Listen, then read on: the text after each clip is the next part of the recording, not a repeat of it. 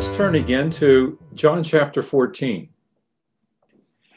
We are entitling this chapter Jesus' Father Theology because of the emphasis that Jesus will make in this chapter on the Father. Now, that's not exclusively what Jesus will emphasize or the perspective from which he will say all that he is saying. But it is a fundamental, it is the core emphasis of what Jesus is saying here. Now, when we get to chapter 15, he is going to emphasize himself.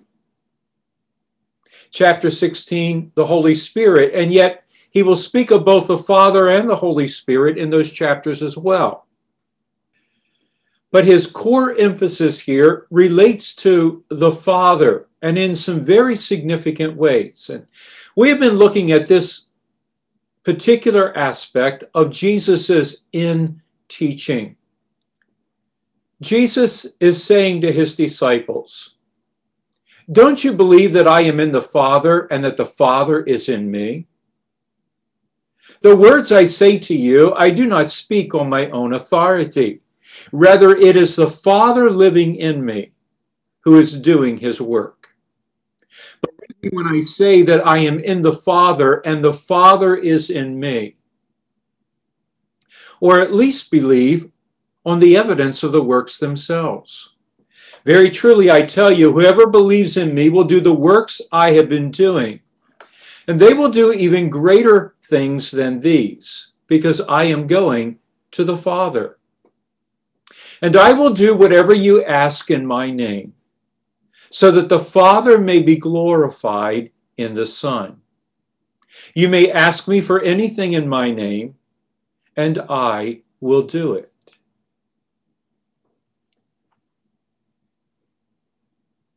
Jesus' in theology.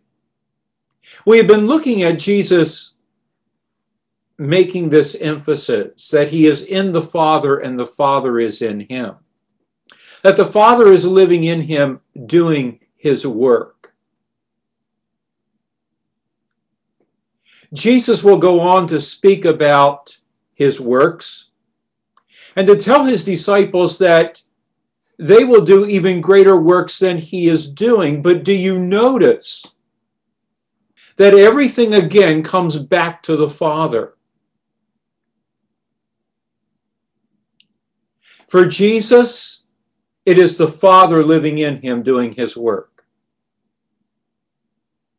Our capability of doing works will be because Jesus is going to the Father.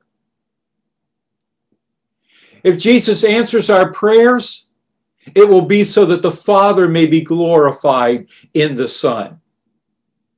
This is Jesus's Father theology, as well as his in teaching.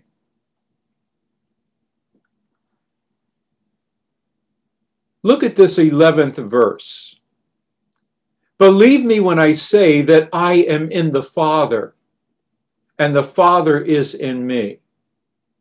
Or at least believe on the evidence of the works themselves."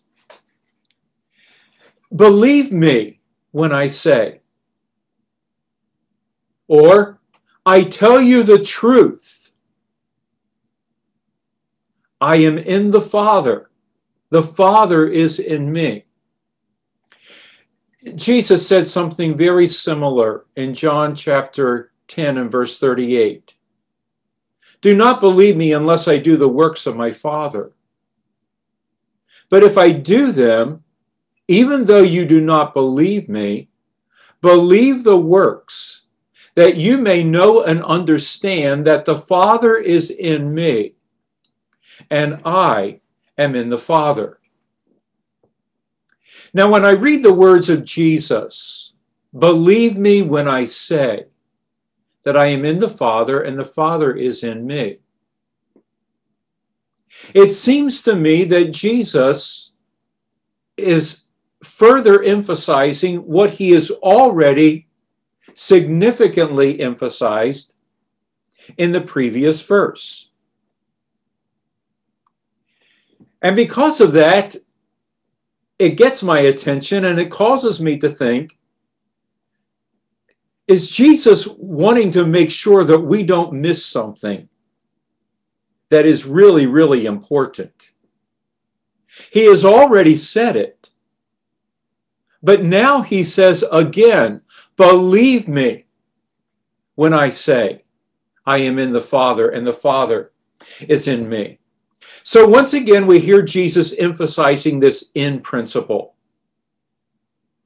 It's the second time that he is saying it, one verse after another. But this time, Jesus speaks it with an increased earnestness. Bruner, in his commentary, translates the way that Jesus is saying and the emphasis that he's using by translating it, please, please believe me when I say I am in the Father and the Father is in me. And then notice as you look at this verse that Jesus followed that appeal of please, please believe what I'm saying with what seems like an almost final appeal, or at least believe on the evidence of the works themselves. Do you see what I sensed as I looked at these verses? When Jesus said what he did in verse 10, he wasn't finished saying it. It's as though he didn't think that the disciples had yet understood what he was saying, the gravity of what he had said. And so he needed to say it again with even more emphasis and more earnestness. Please, please believe me when I say I am in the Father and the Father is in me. And then we hear him saying, or at least believe on the evidence of the works themselves. There is something that is so crucial in what Jesus is endeavoring to convey to his disciples. Now, there's also something else that we must not forget. Even as we hear Jesus's more earnest appeal, you and I must not forget that the Father is shaping the very expression of every word that Jesus speaks. Jesus has already told us that the words he is speaking are not his own words. And that is something that Jesus has emphasized to us a number of times. But when Jesus puts into his words here this earnest emphasis, it is the Father that is making that emphasis through Jesus.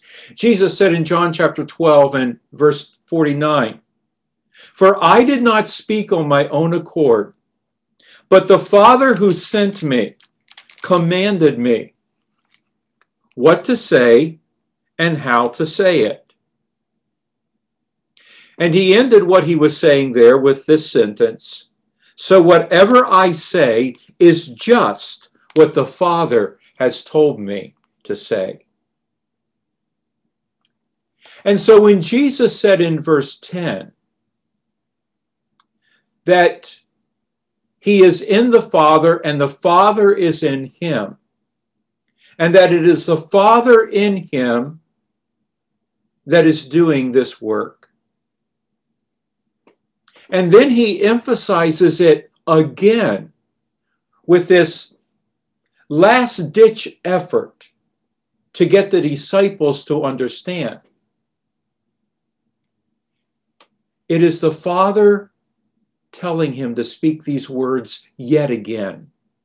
It is the Father telling him to speak them with this emphasis, with this greater earnestness. I don't know if Jesus is demonstrative in the way that he's speaking, whether he emphasizes it by striking the table while he is speaking to his disciples, or maybe clapping his hands. Believe me, please, when I say I am in the Father and the Father is in me. Nevertheless, it is quite obvious that Jesus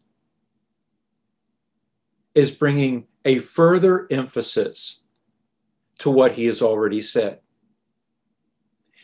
And when you and I continue to read through the remainder of chapter 14, 15, 16,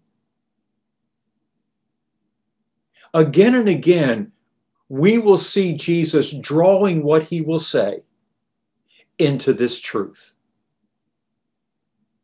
He's not simply saying this and moving on. He is laying a foundation and emphasizing to his disciples, you must believe this. Jesus will not let our focus stray from this principle. There's a crucialness in what he is saying to his disciples that demands repeated emphasis. And notice that even when he appeals to his disciples to believe on the basis of his works, it is for more than simply believing. Now, when Jesus made this statement, it is the third of three similar statements that Jesus has made. The first was in chapter 5 and verse 36.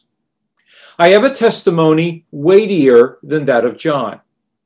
For the works that the Father has given me to finish, the very works that I am doing, testify that the Father has sent me. And then in chapter 10 and verse 38, which we referenced a moment ago, do not believe in me unless I do the works of my Father. But if I do them, even though you do not believe me, believe the works, that you may know and understand that the Father is in me and I am in the Father. And then here in chapter 14, believe me when I say that I am in the Father and the Father is in me, or at least believe on the evidence of the works themselves. Now, in each of these three verses, Jesus has emphasized works. The works that the Father has given me, the very works that I am doing. Do not believe me unless I do the works of my Father.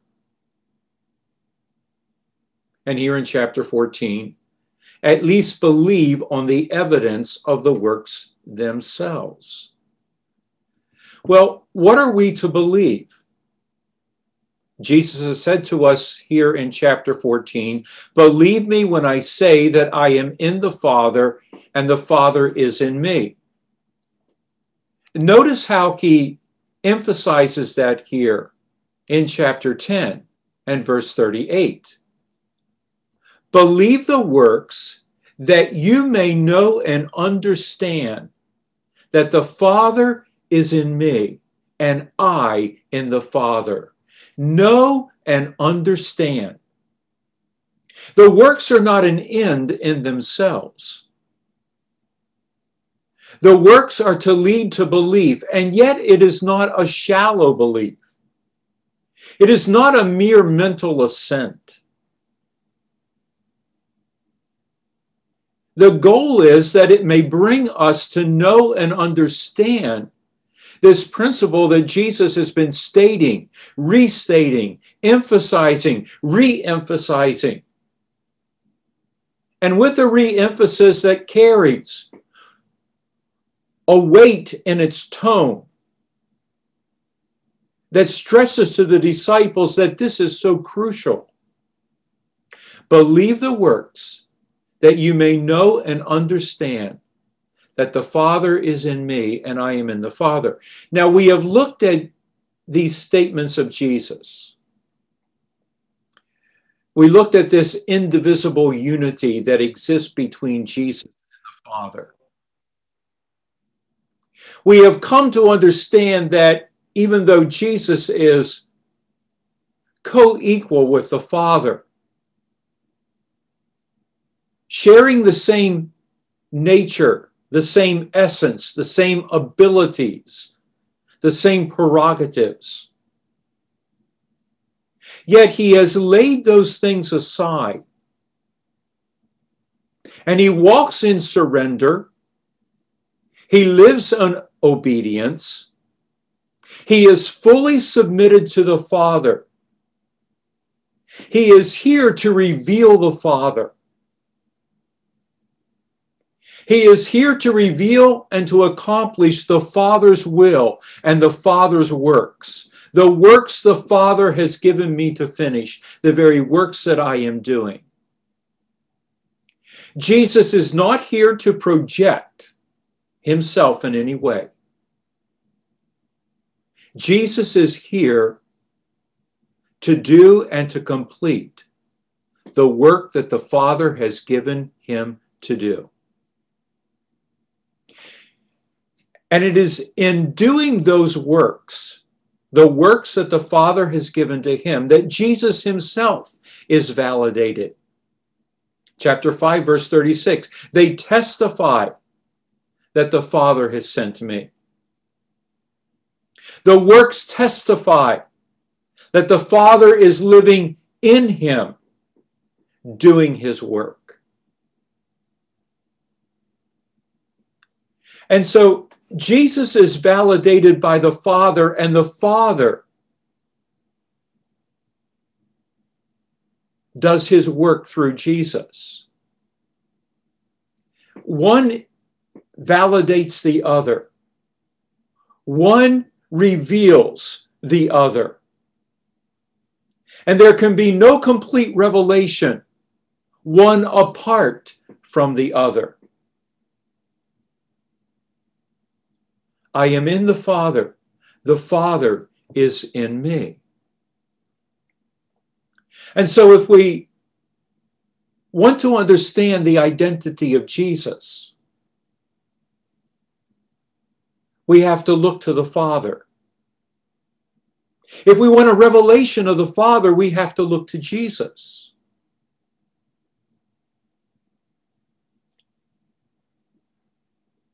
The glory that Jesus has had with the Father from the very beginning will be restored to him. But as he prays in John chapter 13, it will be because he has completed the work that the Father has given to him to do.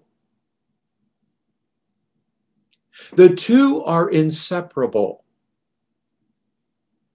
One brings the revelation of the other, and one makes the other exclusive. No one has seen God at any time, but the Son has made him known. In the same way, the Father sent the Son. And in sending the Son, he made Jesus exclusive. And so to know and understand,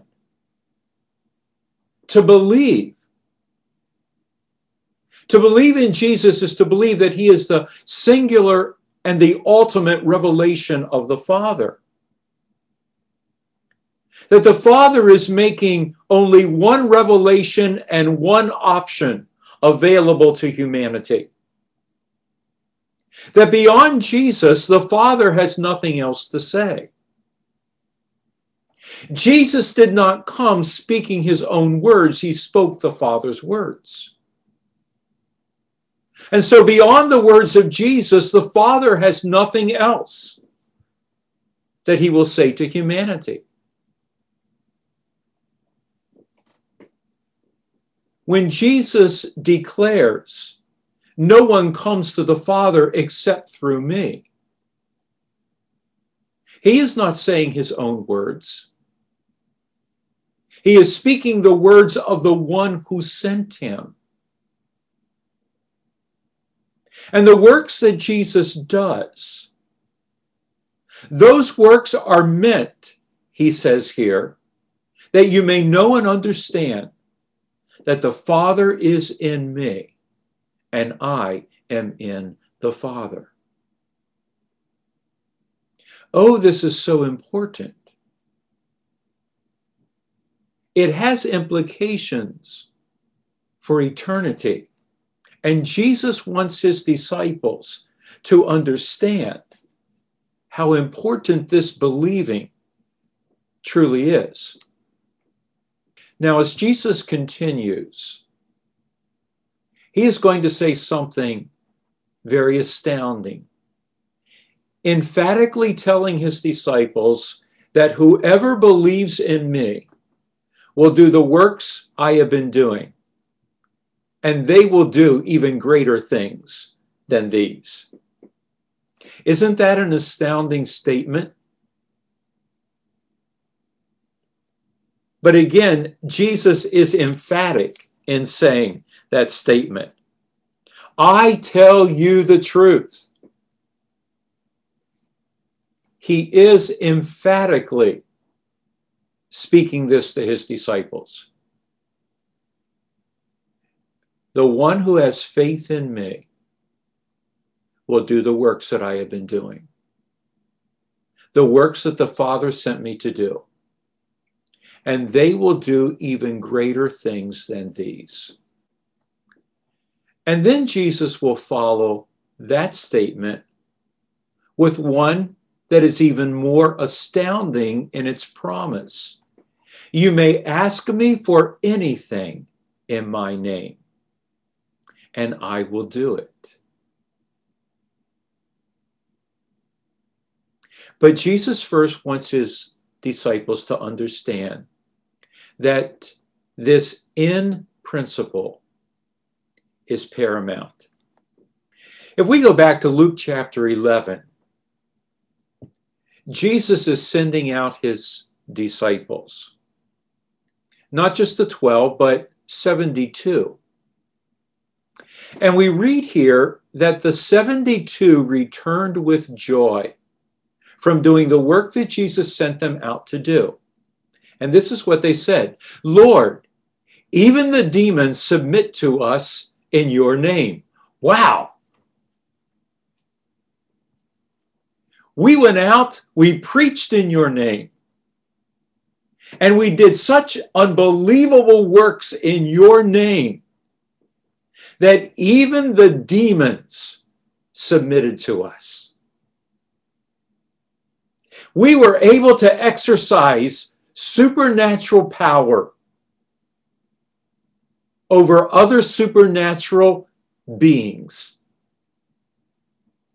That's enough to make anyone say, wow, this is incredible. But what did Jesus say in response? He replied, I saw Satan fall like lightning from heaven. I have given you authority to trample on snakes and scorpions and to overcome all the power of the enemy. Nothing will harm you. However, do not rejoice that the spirits submit to you, but rejoice that your names are written in heaven. Jesus has sent his disciples out, and they have done the most incredible and astounding works. That should be the greatest validation that they were sent by Jesus. And for them, there can be nothing that would validate their calling and their ministry in the name of Jesus than this fact that supernatural demonic spirits had to submit to them in the name of Jesus. And yet for Jesus, that wasn't the most significant thing. For he said to them, do not rejoice that the spirits submit to you, but rejoice that your names are written in heaven. At the end of his Sermon on the Mount, in his concluding remarks, Jesus said, "Not everyone who says to me, 'Lord, Lord,' will enter the kingdom of heaven, but only those who do the will of my Father who is in heaven." He went on to say, "Many will say to me in that day, 'Lord, Lord, did not we prophesy in your name? And in your name drive out demons, and in your name perform many miracles?' Then I will tell them plainly, 'I never knew you. Away from me, you evildoers.'"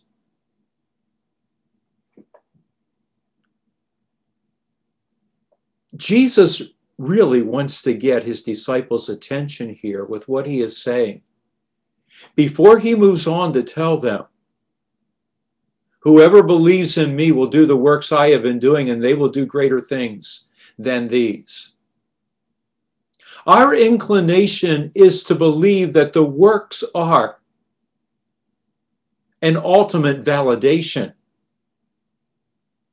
But that is not the perspective of Jesus. And when he appeals to the works, it's almost a last-ditch appeal. At least believe. And yet the belief comes back to, believe that I am in the Father, and the Father is in me. The purpose of the works, as he said in John chapter 10, is to know and understand that I am in the Father, and the Father is in me. It is sobering, and it should be alarming to realize that at the time of judgment, there will be people who will have spent their lives declaring that Jesus is Lord, who will have done miraculous and supernatural things in his name. They will have prophesied, they will have performed miracles, and they will have cast out demons. And yet Jesus will declare, "I never knew you. You were never really in me, and I was never really in you." Now, Jesus has connected belief and evidence, or works. The one who truly believes in Jesus will have life evidence. Jesus said, "By their fruit you will know them." There should be life evidence that is tangible, that is obvious. Faith and fruit are inseparable. James will declare that faith without works is a dead faith. It's meaningless. Jesus will also warn his disciples later on in the teaching that he is giving them tonight, this last night that he is with them before his death, that the Father will cut off every branch, quote, "in him that does not bear fruit." Again, these are sobering words. In him that does not bear fruit. And yet, works in themselves, as we've already seen from Luke, are not conclusive evidence that someone has true faith in Jesus. From Matthew, that the one doing these works is truly in Jesus and known by Jesus. This in theology that Jesus is speaking to his disciples is to be experiential, and it is to be authenticating. In Jesus, we are seeing the life of the Father expressed. It is the Father living in me who is doing his work. Likewise, our lives must reveal Jesus living in us, doing his work. As strangely as it may seem, it is possible for people to do works in the name of Jesus, and yet it is not Jesus living in them, doing his work. It is possible for people to speak in his name, declare in his name, and exercise great power in his name, and yet it is not acceptable to him. Somehow he will be able to derive value.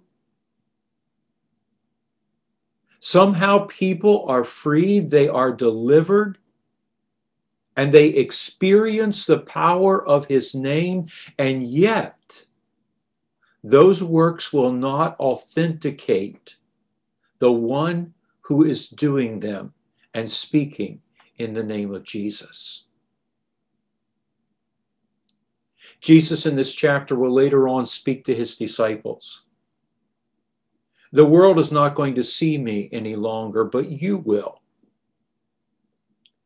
And he will go on to say, speaking about the Holy Spirit, then you will understand that it is the Father in me, and that it is me in you.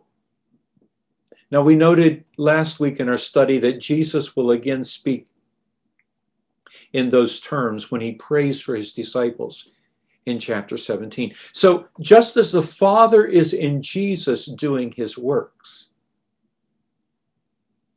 so we must be certain that it is Jesus in us doing his works.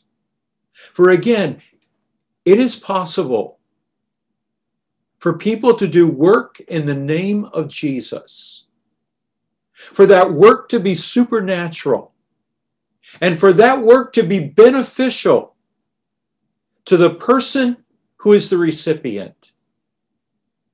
And yet, for Jesus to reject the person through whom that work is being done, because they are not truly in him. And so Jesus wants his disciples to truly understand this. When the Holy Spirit comes upon them, they are going to do greater works. And they are going to be able to do greater works because he has gone back to the Father. And he has sent the Holy Spirit. And the Holy Spirit is working through them. And it will be easy for them, as it is for many people today, to get their eyes off of Jesus and to live apart from Jesus. Somehow still able to do things in his name, and yet not to truly be in him. And Jesus wants his disciples to understand that they must be certain that they are in him, just as he is in the Father, and the Father is in him. Again, it is easy for people to look at works and to make that the conclusive evidence. And yet the entire world is going to be deceived during the time of the Antichrist, because the false prophet will do many miraculous signs and wonders and will deceive the entire world and cause them to worship the Antichrist, leading them astray from Jesus, leading them to eternal damnation. It is this understanding that you may know and understand that I am in the Father and the Father is in me, as we have previously stated, that determines our viability as followers of Jesus Christ and our ability to reveal him to this world with an effectiveness that transforms lives. The disciples did not do miracles to be acclaimed. They did not do miracles so that people would say, wow. Remember that Jesus did many, many miracles, and yet people chose not to believe in him. People themselves experienced the benefit of Jesus's miraculous, miracle-working ability, and yet they never came to saving faith in him. When the disciples did miracles, it was out of a life that was surrendered to Jesus, a life that was exclusive. It was out of a testimony that was exclusive. Peter would declare, salvation is found in no one else, and there is no other name given by which we can be saved. And when the disciples were beaten for maintaining that exclusive proclamation that no one can be right with God except by believing in the testimony of Jesus Christ, when they were persecuted, when they were beaten, they rejoiced that they had been found worthy, that their testimony was so convincing and convicting that it resulted in that kind of backlash, that kind of response. So once again, Jesus is setting this paradigm for his disciples. You and I have long seen people emphasizing miracles, asking, believing, naming, claiming. None of those things are an end in themselves that bring conclusive validation.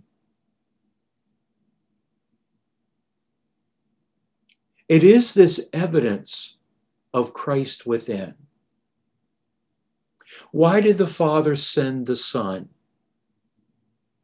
Why was the Son so particular in living in submission to the Father and doing the Father's will? Because he was the only hope of salvation. The Father had sent his exclusive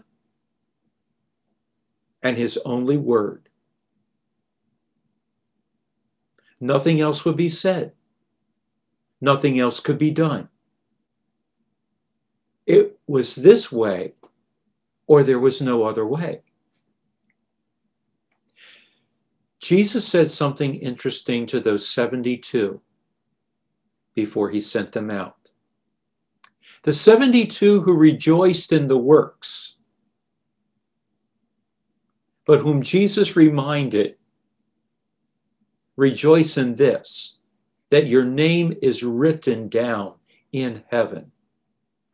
Jesus said this to them: whoever listens to you listens to me. Whoever rejects you rejects me. But whoever rejects me rejects the one who sent me.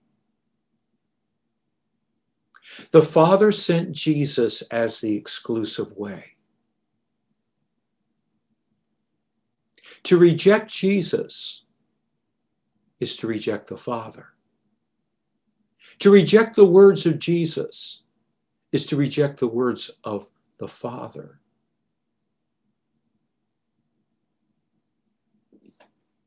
And then it comes to you and me. Jesus said to his disciples, whoever listens to you listens to me. We have been called to this life in Christ.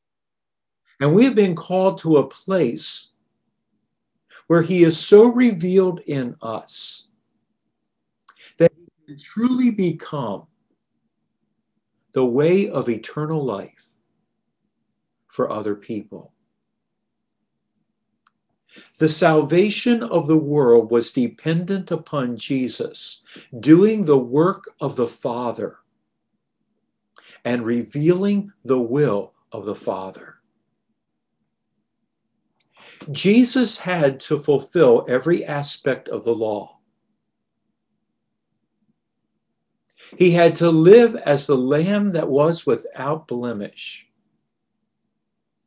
in order to make his life an acceptable sacrifice to the Father. The Father was at work in Jesus, revealing Jesus as the exclusive way.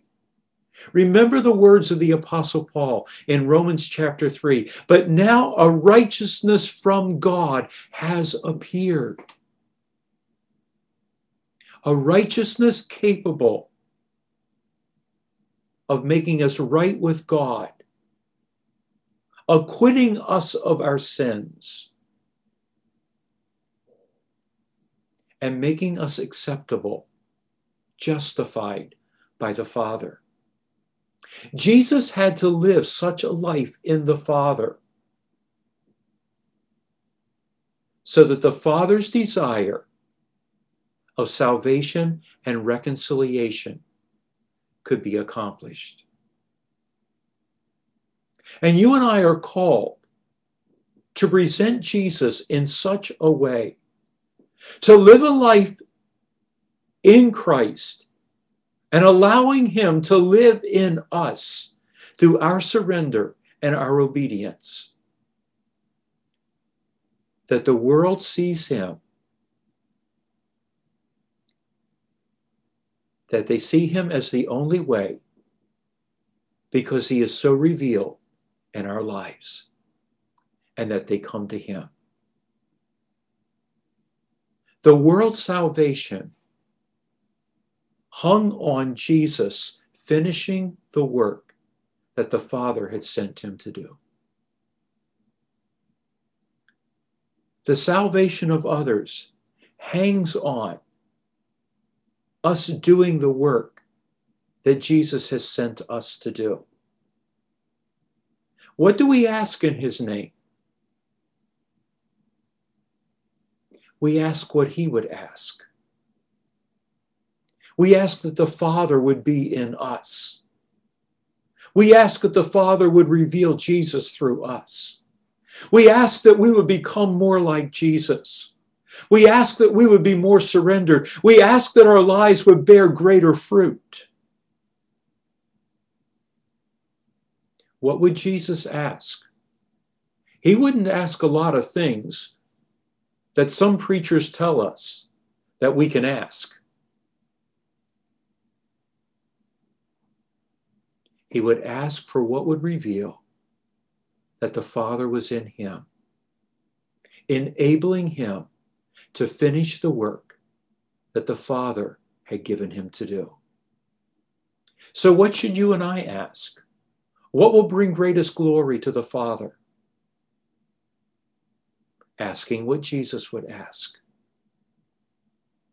That our lives would not in any way reflect that we are our own, but that we are his, that we exclusively belong to him. And when we speak to this world,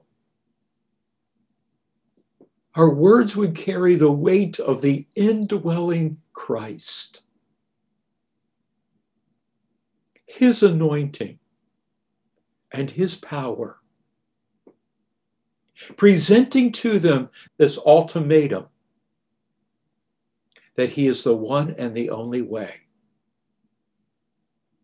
That by believing in him, one has eternal life. But rejecting him, one loses for eternity. May you and I desire the kind of exclusiveness that Jesus is presenting to his disciples here. The Apostle Paul was able to say, "Follow me as I follow Christ." May you and I follow Christ in such a way that the world truly sees he is the one and only way.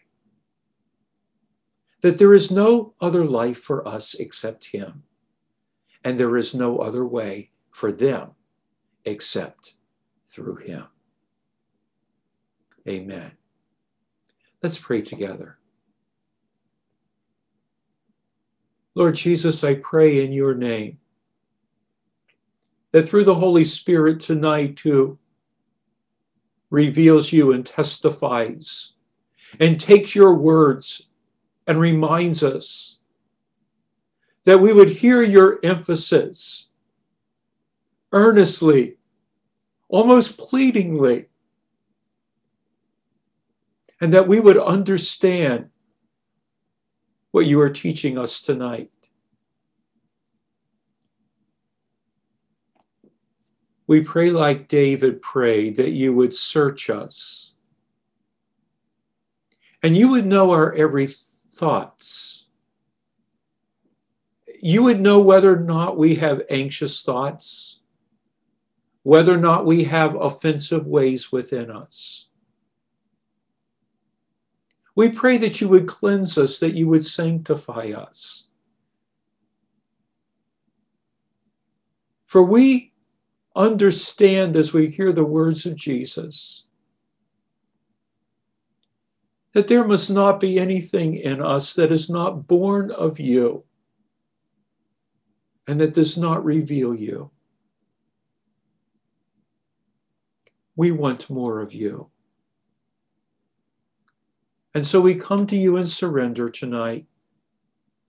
We come to you asking that you would work in our lives and take greater possession, bring greater dependence,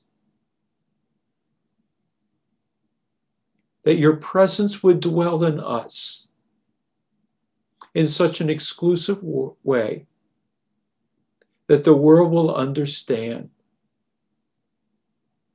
that you are the final word and you are the only hope for them. We thank you for your word tonight. May it richly dwell in each of our hearts. We pray in the name of Jesus. Amen.